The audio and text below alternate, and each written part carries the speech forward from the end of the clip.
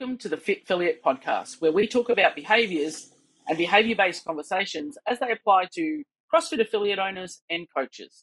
My name's Lisa Hetherington. I'm your co-host. Sitting alongside me is Chuck Beddington and Tony Ronke, the co-founders of Fit Affiliate.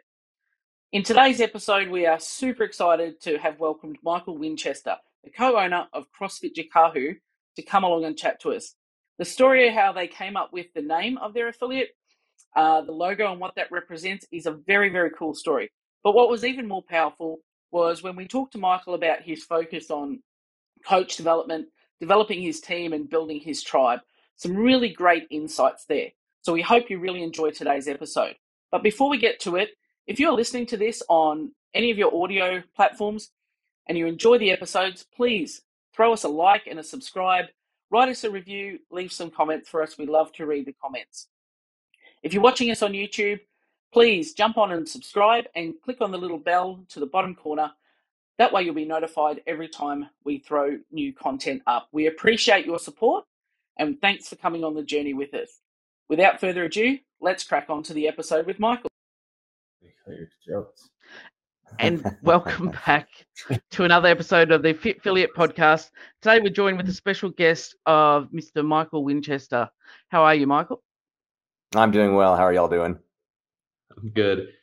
It's funny, like, you know how like laughter and yawning is contagious? There is for sure like a contagion to a good throat clear before a podcast starts, because Lisa got hers in and started recording. I was like, man, there's nothing that I want more right now than warming up clear my throat.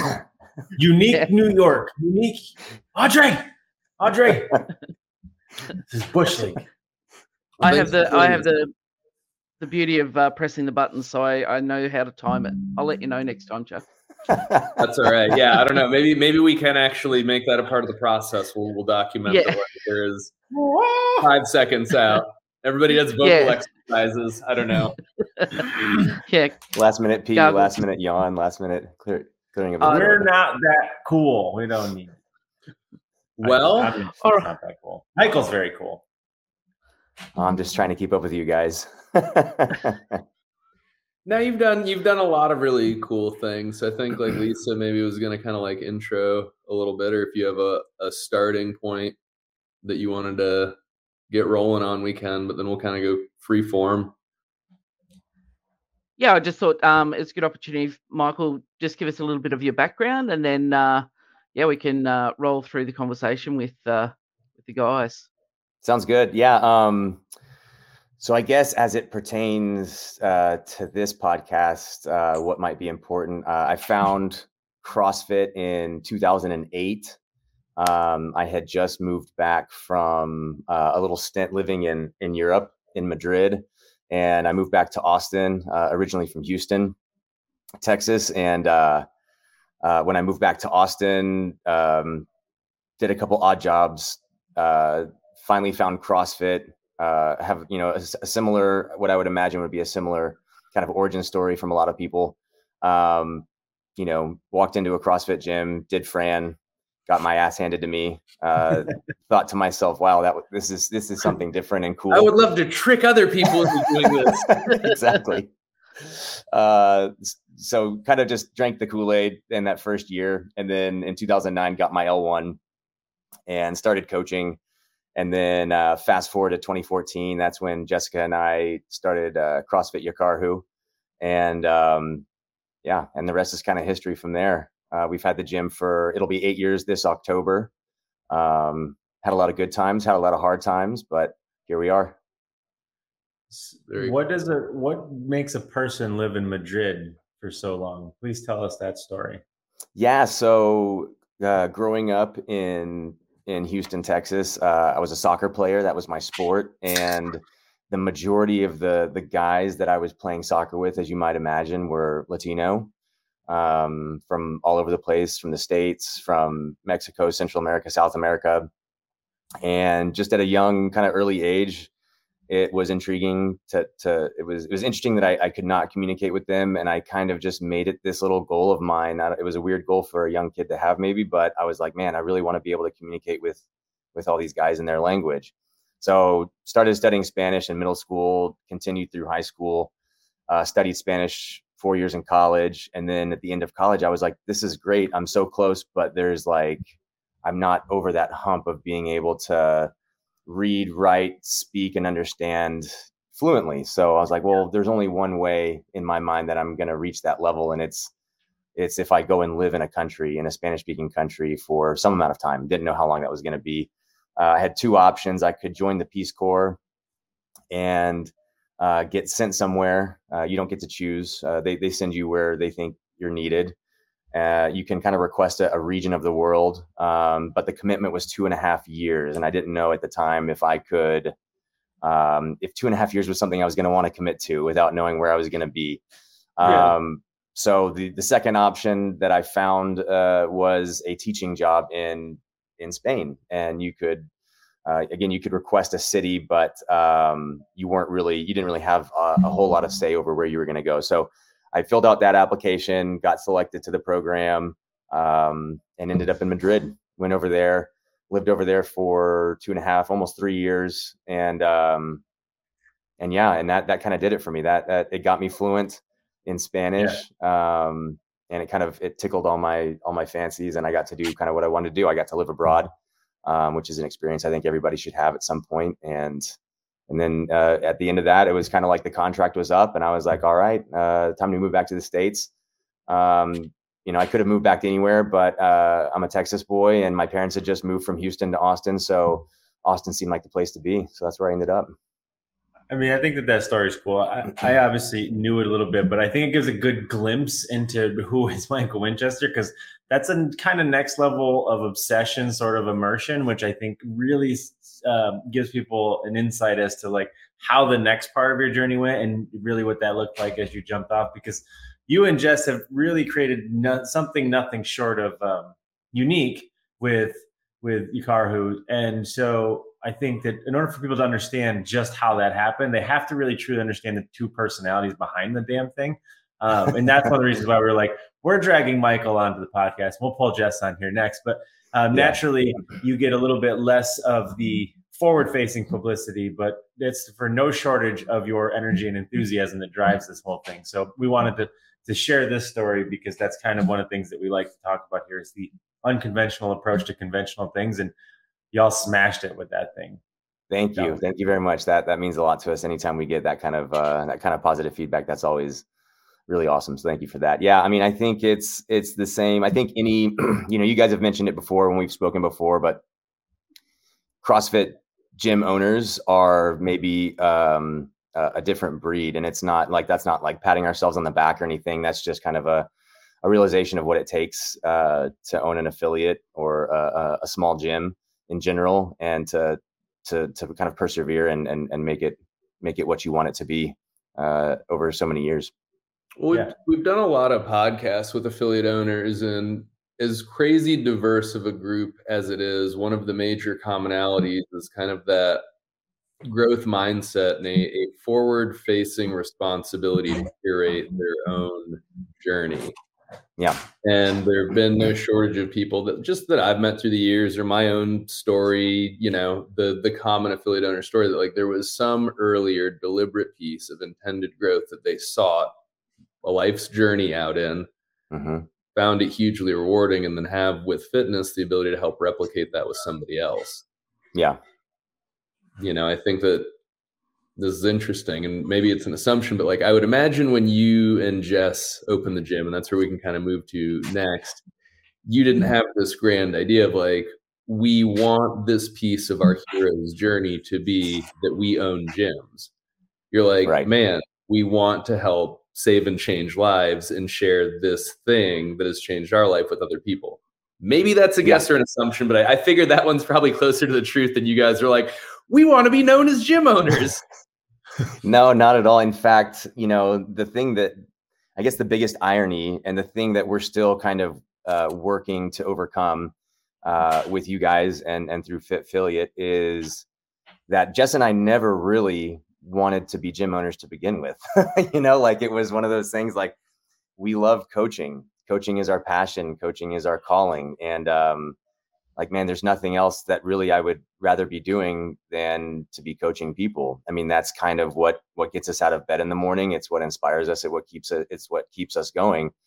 The opening of Karhu really came out of necessity, and it was something that we felt we needed to do and had to do if we wanted to continue to enjoy what our passion is, which is coaching people. And so the best way for us to do that back in 2014 was to open up our own gym. And yeah, it was kind of like, well, we don't want to be gym owners, but this is, we think we can do it better than maybe some of the other people around us. So we're gonna take that jump. And so again, here we are 8 years later. Yeah, I mean, definitely.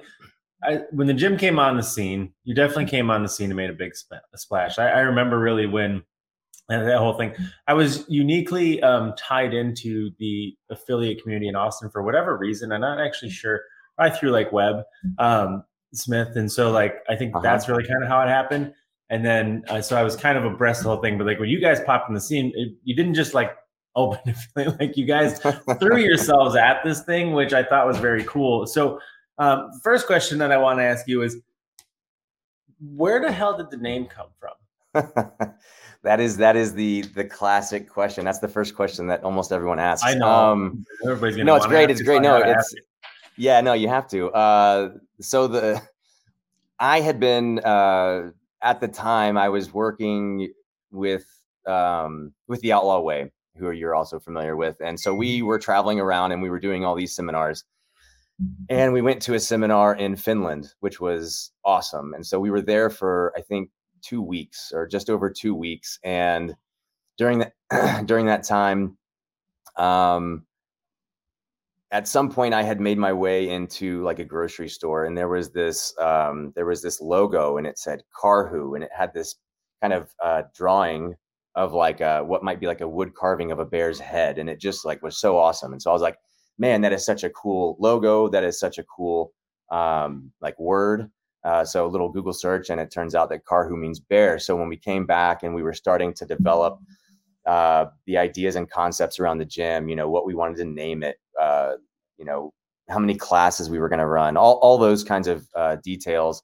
The name came up, and so I was like, y'all, I think this is it, like CrossFit Karhu or Karhu CrossFit. I don't know which order, but it's like that's what we really kind of settled on. Yeah. One of our founders was also part Finnish. Her family has a lot of Finnish heritage, and so we kind of like we honed in on that, and we said, yeah, this is kind of weird, Finnish words and Finnish kind of language, but it's different and it's kind of sticky, so let's go with it. So we submitted the application for Karhu, for CrossFit Karhu. Karhu CrossFit, and HQ came back and said nope, and they didn't give us a reason why, as they normally don't, but we were aware that there's a Finnish apparel company that's called Karhu, and they make running shoes and running apparel. It would be like an Adidas or a Nike, but Finnish. And so I imagine that there was some copyright issues there. So we went back to the drawing board and we said, well, we like the word Karhu, but what's the closest thing? So we were looking like down Finnish words and their translation, and Yakarhu with the 2 A's and the umlauts over the A's was in there, and it means polar bear. So it's close. And it's like, okay, well, how are people going to say this? Like we don't even know how to pronounce it. How are other people going to pronounce it?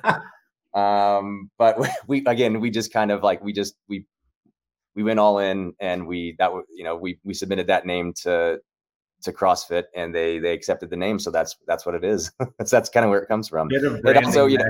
Y'all just got lucky, right? Because like everybody was like, I admittedly, like when you guys came out with that, I was like, I never felt so stupid trying to figure out Jack. Yeah. But like nobody could forget it, right? So it was like, is it like Jackaroo? Jackaroo? Yeah. Is that how we say this? I don't really know. That gym down there, right? But like, and then I learned that it was polar bear after the fact, and I was like, well, that's weird for Austin. So the original Karhu that you saw on the package in the grocery store in Finland, what type of item was this package? It was a tall boy. It was a 6-pack of tall boy beer. Yeah. My guess was beer. I knew it wasn't going to be tampons. I figured it was like beer or cookies. Yes, No, sure. that's what it was. And, later on, Jess and I kind of fleshed out a lot more of the idea behind like what the polar bear symbolizes, what it means. Cool. So why don't you, so that's kind of where the name is, but why don't you talk us through a little bit of the symbology? Yeah. So the symbology is in a lot of Native American tribes, it's been said, and they kind of believe that if you dream of a polar bear, if you have a polar bear appear in your dreams, it's kind of like an omen or a symbol of transformation. A lot of Native American tribes also believe that the polar bear is what guides you from this world into the next world. So there's a lot of transformation and moving from one place to another place involved in that. And so we thought that fit pretty well with our beliefs and our ideas of taking people from where they are currently to where they want to go in the future. So transformation and moving from point A to point B. That's really kind of how it started and what we kind of hold on to today. I always thought that part of the story was cool because, like, obviously people think they like bear just because it's this large, aggressive, masculine. It fits sort of the, but like for you guys, that is so very quintessentially Jess and Michael to have taken something that could be that and then shift the perspective to be like, yeah, I know that bear, but how about this version of the bear? How about dream bears? Yeah, our bear. Yeah, exactly. And I think that part's cool. So admittedly, there's the power of a name. I think is you guys are kind of a master class in that, which I think is very cool. We talk about this a lot with a lot of affiliate owners. Is that like there's a lot that goes into a name, and I'm sure you've been around the affiliate world long enough to know that like there's some interestingly named CrossFit affiliates. I'm not sure any thought went into that at all. They were just like, yeah, tell me what you will give me for a name, I'll take it. Nah, man, they were on that affiliation back and forth email chain, and they were like 7 replies deep, and they're like, I don't know, man, just fucking pick up Google, throw a couple words in. I'm past my point of fucks to give. Yeah, we were lucky we got it on 2. So the best part of that, so as soon as you guys affiliated, it wasn't very long and you made it to the games, which I think is obviously a notable feat for many affiliates for many reasons. But for me, the value in that was watching everybody stumble over your name on a world stage, which I thought that part was funny. I was like, this is hilarious because I'm not the only one who's trying to figure out to say this damn name. So that was kind of cool. So talk to us a little bit about that, because I think people definitely know you guys for it, but you guys came out the gate swinging and then found yourself there really quickly. Yeah, that was kind of a lot of things happened in our first year. That was obviously one of the bigger ones. So, we opened in October of 2014 and we started with 66 members, and I think in the first 12 months, we went from 66 to maybe 150, 180. Like our numbers started creeping closer to 200. A short time after we opened, we barely, I don't know if y'all ever saw the first gym, but it was a 12,000 square foot industrial facility tucked away in like an industrial part of town, no street signage. You had to like enter kind of like what looked like a boneyard of,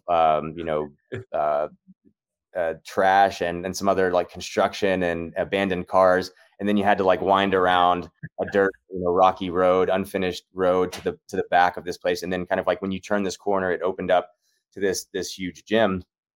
And we had barely, gotten the equipment in and gotten the turf laid and had the pull-up bars and the wall ball areas installed before we were presented with the opportunity to host the open workout that year, one of the open workouts, 15.2. So obviously we're going to accept that offer. And so then I guess it would have been March, like the first or second week of March, 2015, CrossFit HQ came down. We shut down the gym for a week. They roll in with their production team and their equipment crew and completely transformed our gym from, just a CrossFit gym into, an open announcement stage. So that was obvious. That was another thing that kind of put us on the map in the first couple of months right there, that they sold, I forget how many tickets they sold, but I think it was close to like 400, maybe 400 plus. You guys were there was standing room only, ass to the elbow, nut to butt. Yep. Yeah, they brought in, like stands, bleachers, for people to sit. So they had made our center turf area into an arena. We had to actually bring in one of my buddies that still is my buddy, but at the time he was a member. He's not a member anymore, but he had to come in and like cut out, like blowtorch out some of the stuff that we just had installed so that they could bring in the cameras and have all the different angles that they wanted. And then afterwards we had to weld it back into place. I mean, it was the whole thing, but that was awesome. Like pausing on for just a second for people to appreciate, like, imagine 5 months into your affiliate owner journey, like not even half a year. HQ's like, so we need your gym for a week to make minor improvements in construction too. And by the way, we're going to host this event that'll have like almost 500 people. You guys got this, right? It was epic. It was truly, again, went from, a coach to an affiliate owner in the span of a couple of months. And then from an affiliate owner to an affiliate owner who's hosting 15.2, arguably one of the more important, the open announcements, especially during that time, were like, I mean, it was the thing you wanted to be at or watch. I mean, it was the open announcement. It's the beginning of the season.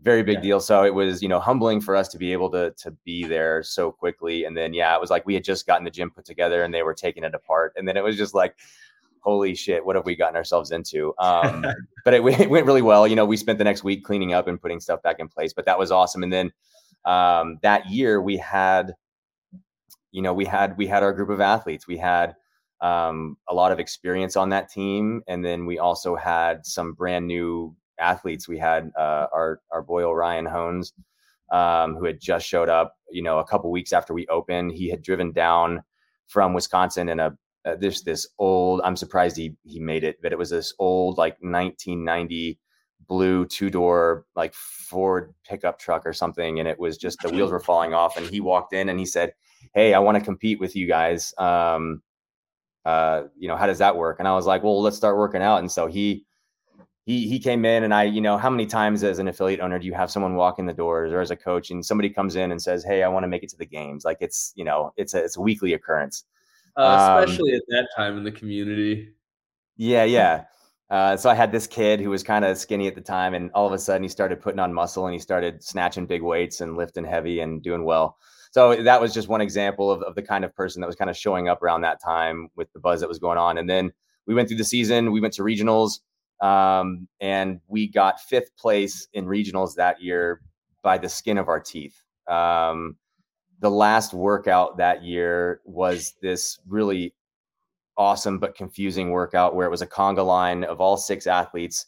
All 6 athletes are all working at the same time at different stations, and you can't advance until the person in front of you has cleared their station. So, we were right there on the bubble in the last workout of the weekend. We had taken some first places. We took first place in the handstand walk and in the snatch event.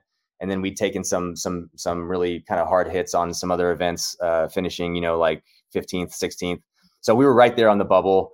And there was like OPEX and Backcountry Black, and there were some like really awesome teams that we were competing against. And then that last workout, it came down to essentially, if you looked at the floor, there was 10 teams on the floor. All 6 athletes were working. So you had 60 athletes on the floor. And then you also had 1 judge per athlete. So you had 120 people on the competition floor. I remember it like it was yesterday. Mayhem, right? Not CrossFit mayhem, just mayhem. So you had 120 people on the floor.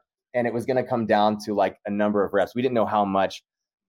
We did not do well in that workout. Admittedly, we got caught up in one of the stations, and then the time, ended. It was a 20-minute time cap, I think, and we were all just kind of looking around like, what the hell just happened, and where are we, and how did that finish? Because you couldn't tell who was where and how many points. Every rep of every athlete counted as a point, so they had to go through and count every rep for every athlete.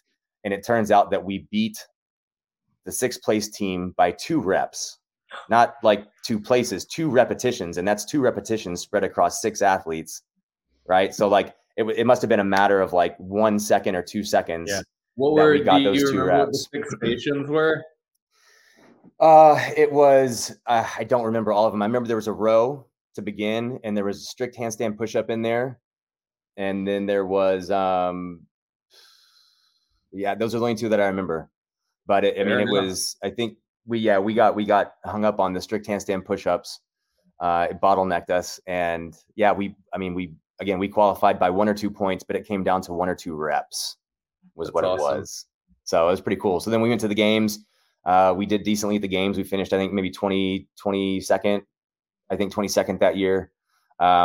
Yeah. So, but more so than the performance of the team, you know, the name was kind of, I think, what stuck in people's heads, and people to this day are like, hey, you know, y'all have competed at the CrossFit Games like every year, right? Since y'all have been open. I was like, no, just once. We've had a great team every year, but only competed the 1 year in 2015.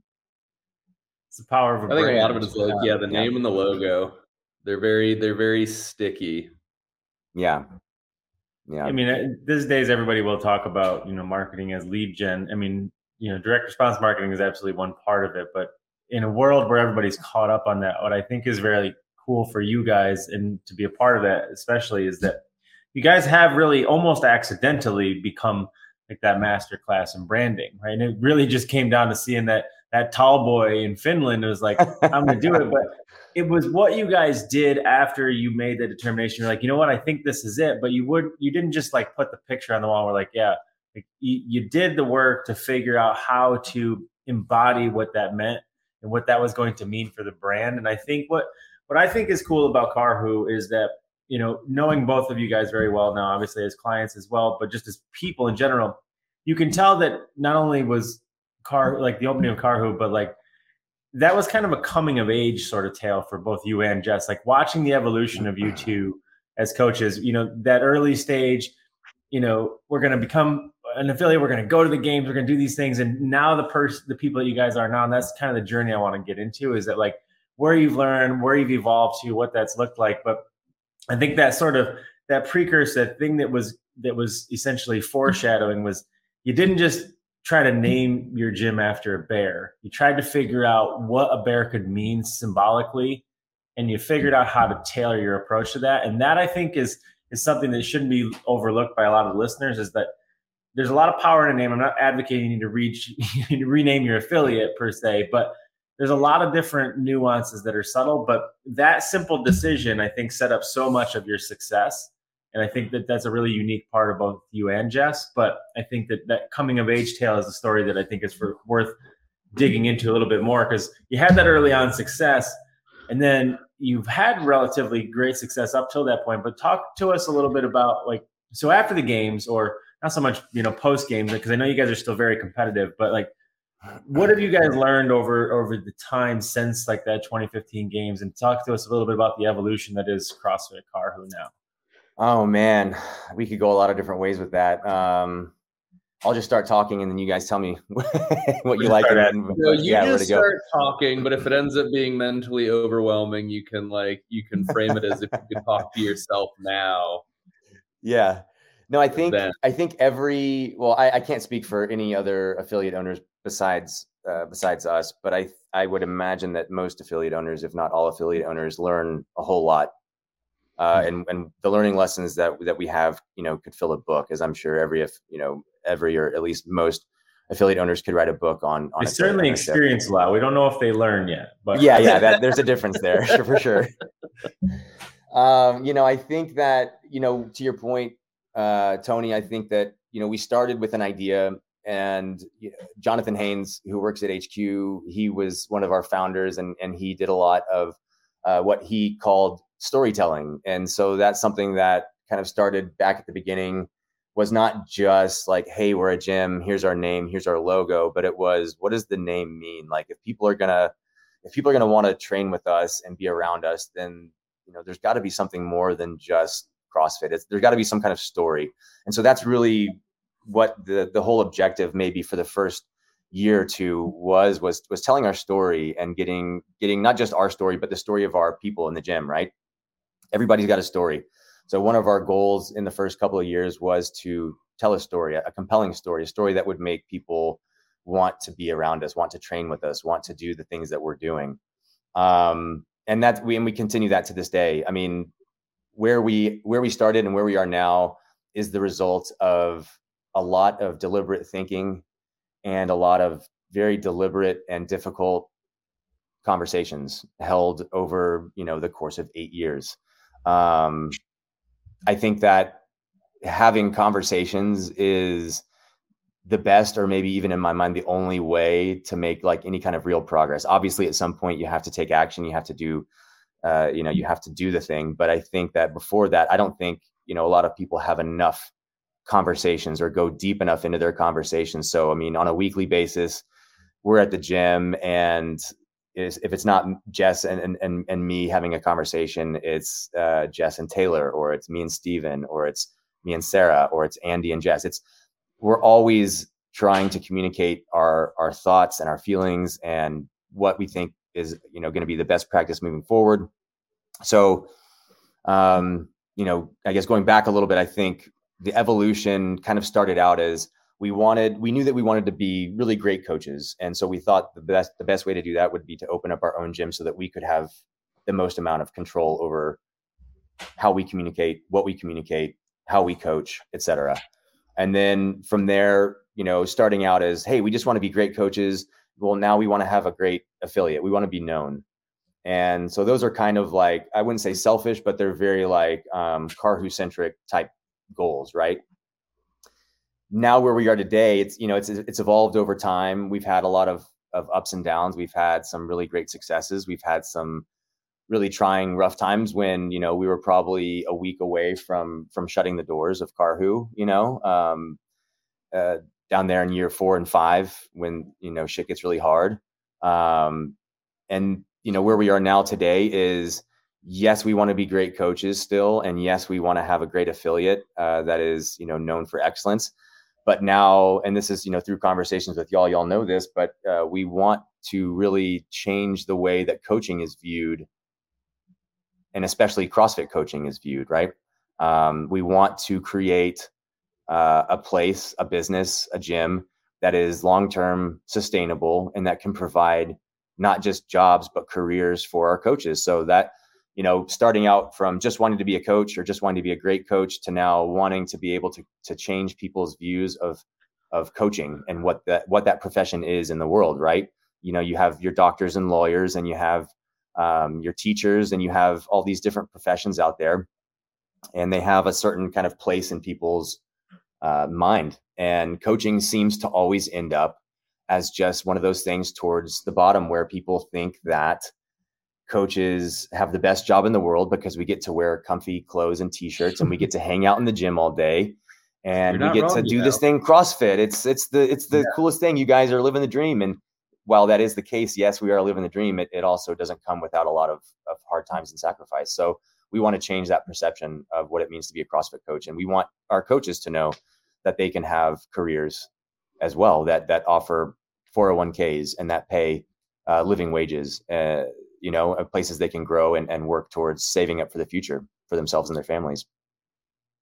So I'd be interested to have you expand a little further on that, because I know it's a realm that you're super passionate about. And, I'd like to hear why you think that it is that, relative to the disproportionate value that coaches provide, they do sit universally fairly low as a piece of social hierarchy or social status. And I've got my own thoughts on it because that's always blown my mind. But I know that that's a thing you really care about. And so I'd be interested to just get more of your thoughts as a fellow, like, longer term coach in the game. Yeah. I mean, it's a complex, situation, but I think that really when it comes down to it, I think that there's a couple different issues. I think that, I think number one, that there's people see different professions and they know what goes into it because they've been around for so long. So again, back to like being a teacher, that you have to get a degree in teaching, right? Most places you have to get some kind of special education, some kind of special schooling. Same goes for most jobs. If you want to be, a mason or a welder or again, a doctor, a lawyer, you have to get some kind of higher level of training before you're allowed to do those things, whether that's a degree or whether it's, a special school, a trade school or what have you. So I think people kind of, they immediately see those jobs and then they say, oh, well, I know that if they're doing this job, then they must have some high level of understanding of that job. And they must have gone through a mentorship, an apprenticeship, training, et cetera, et cetera. And I don't think that people see that with coaches. I think what they see is, oh, what does it take to get your L1? Oh, well, it takes one weekend and $1,000, sitting through a 2-day course. Oh, well, that's not that hard. I could do that. I mean, anybody could do that, And so they see that, but they don't see that. Yeah, that's like that. I wouldn't even call it like the jumping off point. Like that's just, I mean, it's kind of a no brainer. And then to be a really, really great coach, it takes a lot of extra work. And if you're really doing it right, then you're reading books and you're learning from other coaches and you're taking time and you're spending money to travel to seminars and you're going and you're studying under people. And then there's the experience factor. I don't think a coach can really be great inside of 5 years, and 5 years is kind of a short amount of time. I've been coaching since 2008, and I still consider myself a baby coach compared to other coaches that I see in other realms. NFL coaches that have been in the game for as longer than I've been alive. They've been honing their craft and perfecting their craft over 40 years as opposed to my 13 or whatever it is. So I think that's part of it. I think that there's just a general lack of understanding of what it takes to be a great coach in terms of education and experience. And then I think that for our members and for members that go to gyms and CrossFit gyms in particular, it's their recess. It's the most fun part of their day. They've been stuck in the office and they've been stuck at home with kids and dogs and chores and responsibilities. And they've been at the office where they have to do their job that they may love or they may hate. And so then they get to go to the gym. And when they show up to the gym, it's like they leave all their emotional baggage at the door. They walk in, they get to see their friends and their training partners. And it's like, coach is here and coach is giving you a high five. And then they get to exercise. And so they're sweating and they're having fun. They're learning. They are releasing endorphins. And then at the end, they get to, 3, 2, 1 Karhu, and they get a break. And then they get to bullshit, next to the fan with all their buddies, and they get to pet the dogs that we have in the gym. And so it's like, it's adult recess. And so it's the most fun part of their day. And so then they think that because it's the most fun part of their day, that we must just be having this experience that they're having for an hour. We have this perpetual experience all day. Recess. from the 5:30 a.m. class all the way through, the 7:30 p.m. class. It's just nonstop fun and entertainment for us. And sometimes it is. But again, I think that that's just the general perception is that if they're having fun and enjoying themselves, then obviously it's a breeze and easy for us as well, Sure. So to take this in a more useful direction, I think for, a lot of the listeners, that is not the perception that your clients have of the coaches in Karhu. They look at them as truly high value service providers that make a substantial return on investment, like in improving their lives. And so if we all agree that, regardless of somebody having a CrossFit gym or just a gym in general, the world would be better off if their clients were valued higher, or if their coaches were valued higher by their clients. And so I'd love to hear some of your thoughts on kind of how you guys have helped get people over that bridge where they're like, oh, it's just coach lives at recess. It's basically like a glorified PE teacher, except way more fun because there's rap music and swear words. But really, this is somebody that has a relationship with me that's potentially just as important or more important than my doctor, my lawyer, my accountant. This is somebody who's invested in me having quantity and quality of life. Yeah. Again, it's happened over a very long time.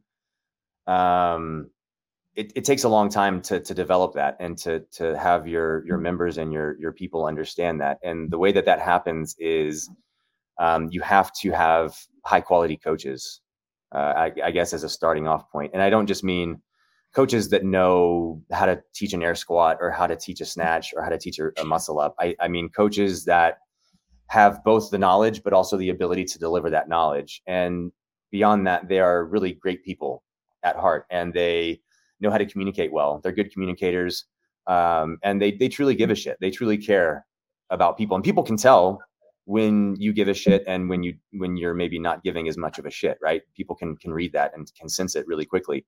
So one of the things that we have at Karhu is we have 6 coaches currently, including Jess and myself. We have 6 coaches on staff, and each coach has been in this field has been coaching for, I believe, 10 years or more. Each coach has at least a decade of experience of coaching underneath their belts.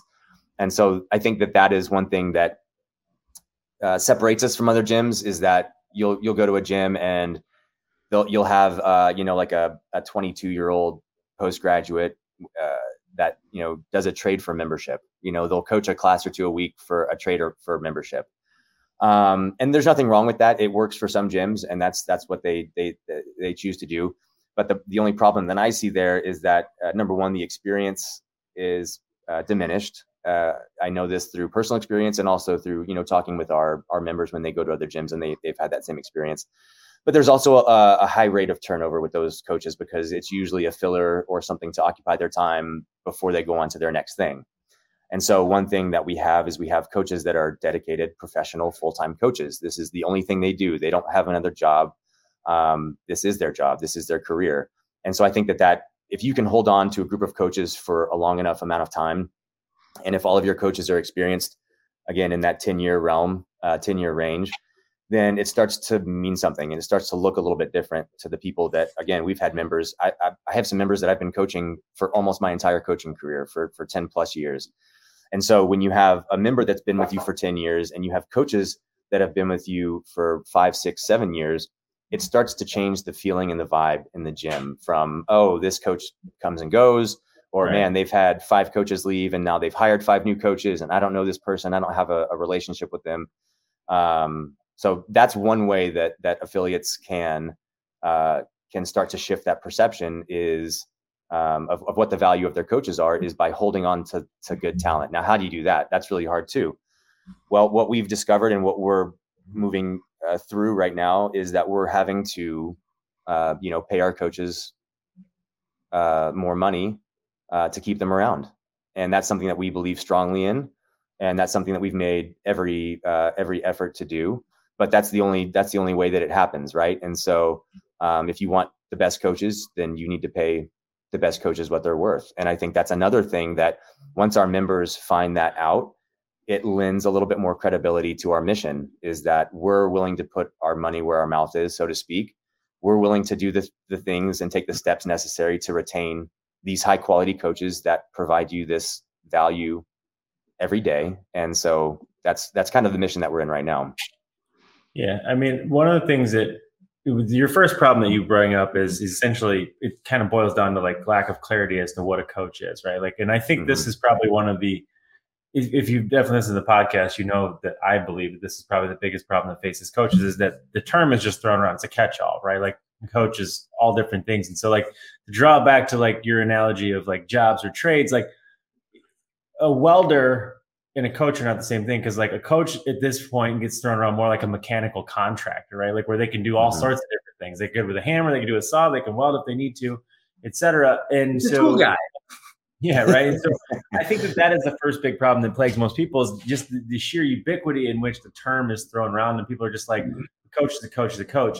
And I think what Karhu has done a really good job of, and it's something that we obviously try to get people to understand, is that Karhu has done a really good job of conceptualizing the journey of a coach, right? In that, like, it's only time, it's only investment, and it's only experience that's going to move you from A to Z, essentially. And it's not about entitlement in that I've done this seminar, I've done these things, and so therefore I should be respected. Like, you have to kind of earn that keep. But I think what is unique about that and what you guys have done is that you have respected that it is a journey, and you've treated every coach as a participant on that journey, as opposed to what I think I see a lot in a lot of other affiliates, is that they tend to view most coaches as finite or in completion, right? Like, you've come in, you've completed whatever it is. You're willing to take a class from me, particularly the morning class. So I don't have to get up. Like, perfect. Like, I don't care if the journey moves forward. What I know to be unique about and true about Karhu is that you guys are not interested where anybody's at now. You're interested in where you can get them to. And I think that is the central cool part about what makes you guys unique, is that you are a part of that journey. Maybe it goes all the way back to conceptualizing that polar bear thing. But like, if a coach walks in the door, you're not just a coach. You and Jess do a really good job of visualizing and believing in the journey of that coach, and then truly investing in it, right? Like you just said, we're willing to put in the money, we're willing to pay them because we want to keep them. And really what you mean is that, like, you want to be a part of their journey, right? And that's how you know that you guys are coaches.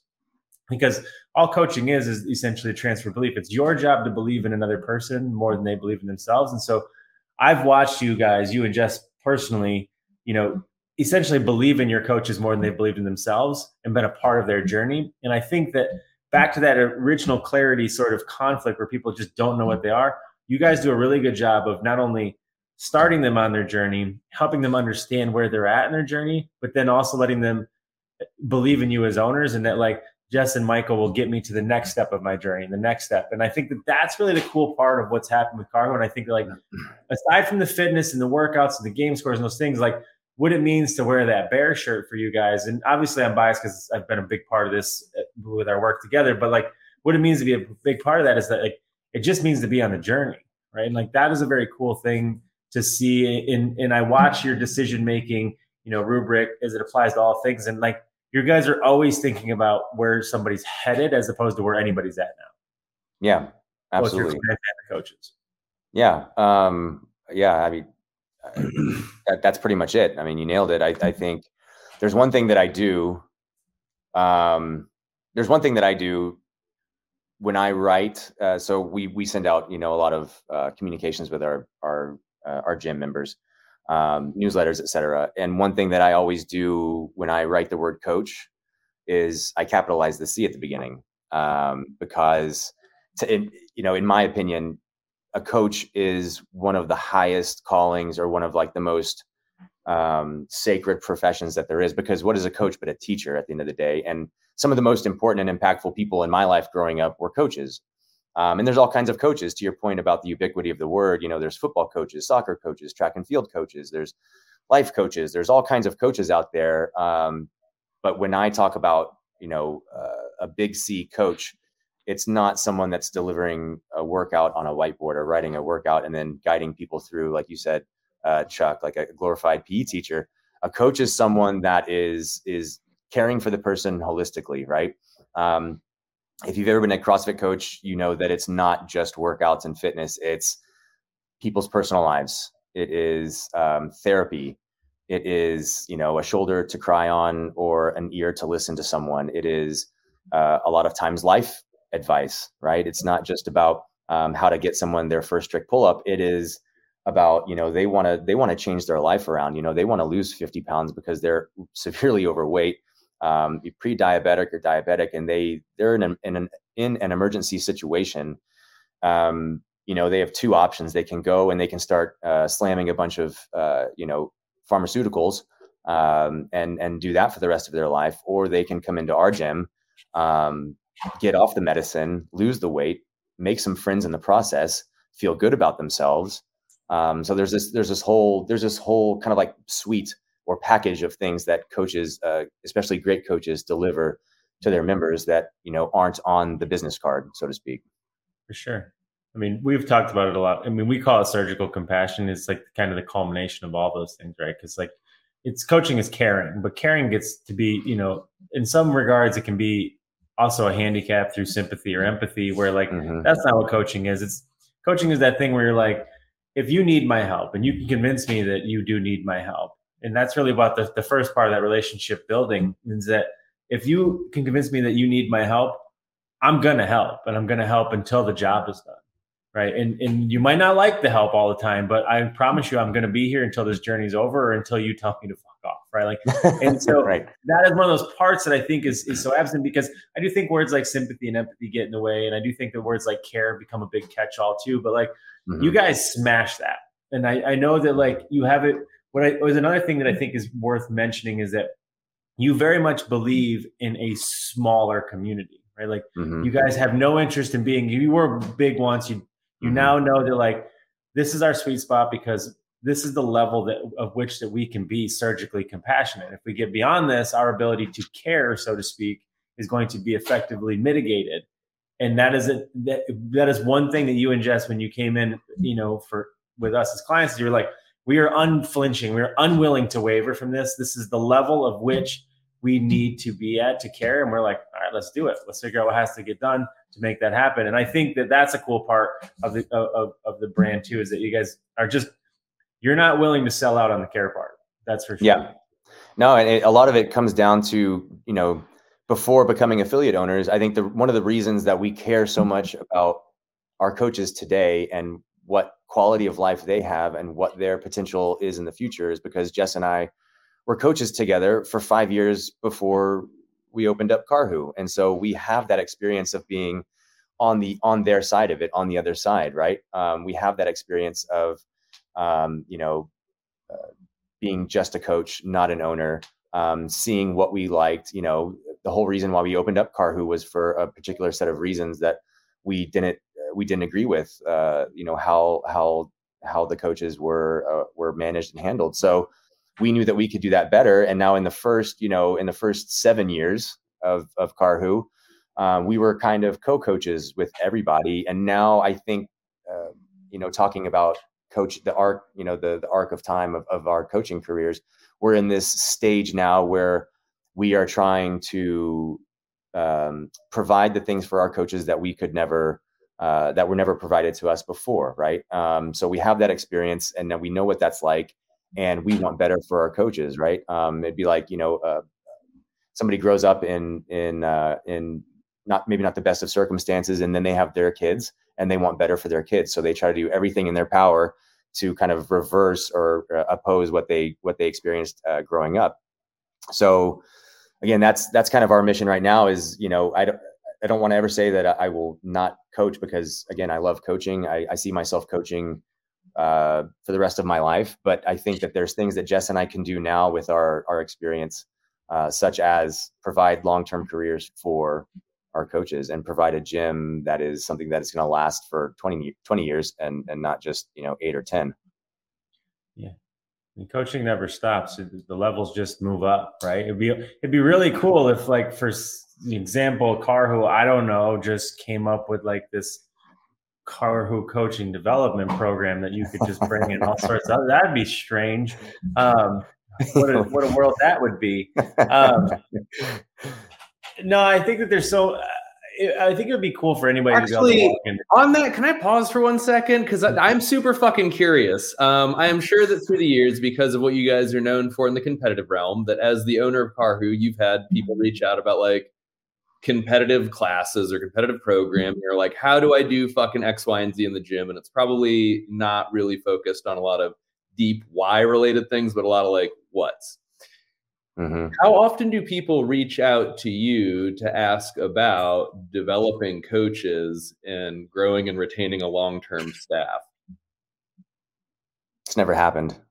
Interesting. It's never happened. Interesting. That's never come up before, but like, fuck, man, the secrets of life are hidden in the cliches, and like it is all right there in plain sight. Well, and so one reason for that, and this is, Jess and I have our strong suits and we have the places that we need to work on. And so our strong suits are the things that you guys have been talking about, our vision, our desire to remain small and compact and high quality, quality before quantity and all that. The stuff that we need to work on, and the thing that people, our best friends and also just complete and total strangers have criticized us for or offered us feedback, is that we are terrible salespeople. We do not know how to sell ourselves or promote ourselves. And in fact, it's not that we're not good at it, but we're not good at it because it's not something that like sparks anything in us. So we just don't do it, right? Like self-promotion is just not something we're good at. So, people aren't going to come to us because there's other shinier, flashier people out there on Instagram that will also take their money, but maybe not have the same kind of level of experience. So, and you guys know that with your own business, there's a lot of weird stuff out there, a lot of charlatans, but then there's actual, good people with solid companies like yourselves that, know how to do it right. So yeah, I mean, it is weird, but it's not, it's something we can explain. Wow. I definitely wouldn't consider you guys bad at sales. I would definitely actually consider you the opposite of that. I would also consider you to be unflinching in your level of commitment. And I think that a lot of people view sales as manipulation as opposed to persuasion. And you guys are terribly effective at persuasion. and you're terrible at manipulation. Yeah. So, and you're just not willing to engage in that. You don't need to be engaged in that psychological subterfuge of like discounted rates and changing this and hacking this apart and offering them whatever. You're just like, it is what it is, but I can assure you once you come in, you ain't leaving, right? And like, so it's up to you to make that decision. And I know your numbers, so I know you guys crush that. So I definitely would not call you guys bad at that. You just are bad at the sleazy part of it, but you're good at the good part of it. Sales never feels like sales when it's done right. Yeah, I'll take that. Here's storytelling. Yeah, great storytelling. Well, I mean, there's a whole lot more that I want to dig out of this, but we've been dragging you through this for an hour, and I think that I speak for both of us that we're probably going to definitely pull you back on here. Maybe we'll pull you both back on here tandem because that would be really fun. Then I think we do an episode with Jess and then an episode with both of them. For sure. Jess is always fun on podcasts. There's some stories that I know about personally that I want to ask, but I think it's better if I ask them when you're both there because I think they're funnier. But maybe it would be better to ask them individually. So that's the only questions that I have for you. I think that really the key takeaway for this one is just in what you guys have been able to create, essentially, and an understanding that everybody's on a journey, whatever that looks like. You guys have conceptualized that better than any affiliate that we've come in contact with in a very long time. A lot of people do a really good job of it. But what I think is cool about Karhu is that you guys set out to do that and you were successful at doing that. I mean, you're still learning, you're still kind of coming of age like we talked about, but like, I think it was cool that you set out to be like, we cared about the journey. Let's get people to start their journey and take that journey. And we want to be a part of that journey. And I think that that's the cool thing is that you guys have just been a part of that. And I think this speaks a lot to who you both are as owners and the founders, as well as like the coaches you've had in there, but it's also the people you attract in the gym. And so I think your story is worth following for anybody that's listening to this. And hopefully if they don't already know how to say your name, they now know how to say the name. That's probably the big reason we brought you on here. So that there was some closure as to how the hell you pronounce it. But yeah, if you take away anything from this conversation, it should be how to pronounce the name. Not the journey, not the coach, none of that stuff. No, none of that. Just how you say polar bear in Finland. And then everybody's like, I'm just going to say Karhu. Yeah. Much easier, so much more simple. If anybody wants more information from you guys, how do they follow you? I mean, Jess, where do they get information? How can they get in contact with Karhu or follow you guys? Yeah, so you can visit, you can go to our website, www.crossfityakarhu.com or www.karhustrength.com. You can check out my Instagram, which has significantly less followers than Jessica's Instagram, but mine is at Coach Winchester altogether, and then Jessica is at Estrada Flies. They already know that one. Yeah, they know that one. I didn't have to say that. But, those are probably the best ways to see what we're up to and to maybe reach out and come visit if you're in town or join if you live here. For sure. Well, thank you, dude. Awesome. Really appreciate getting the time with you. Yeah, thanks. I appreciate it, guys. Good conversation, and thanks for that. And we will definitely see you back again, mate. Absolutely.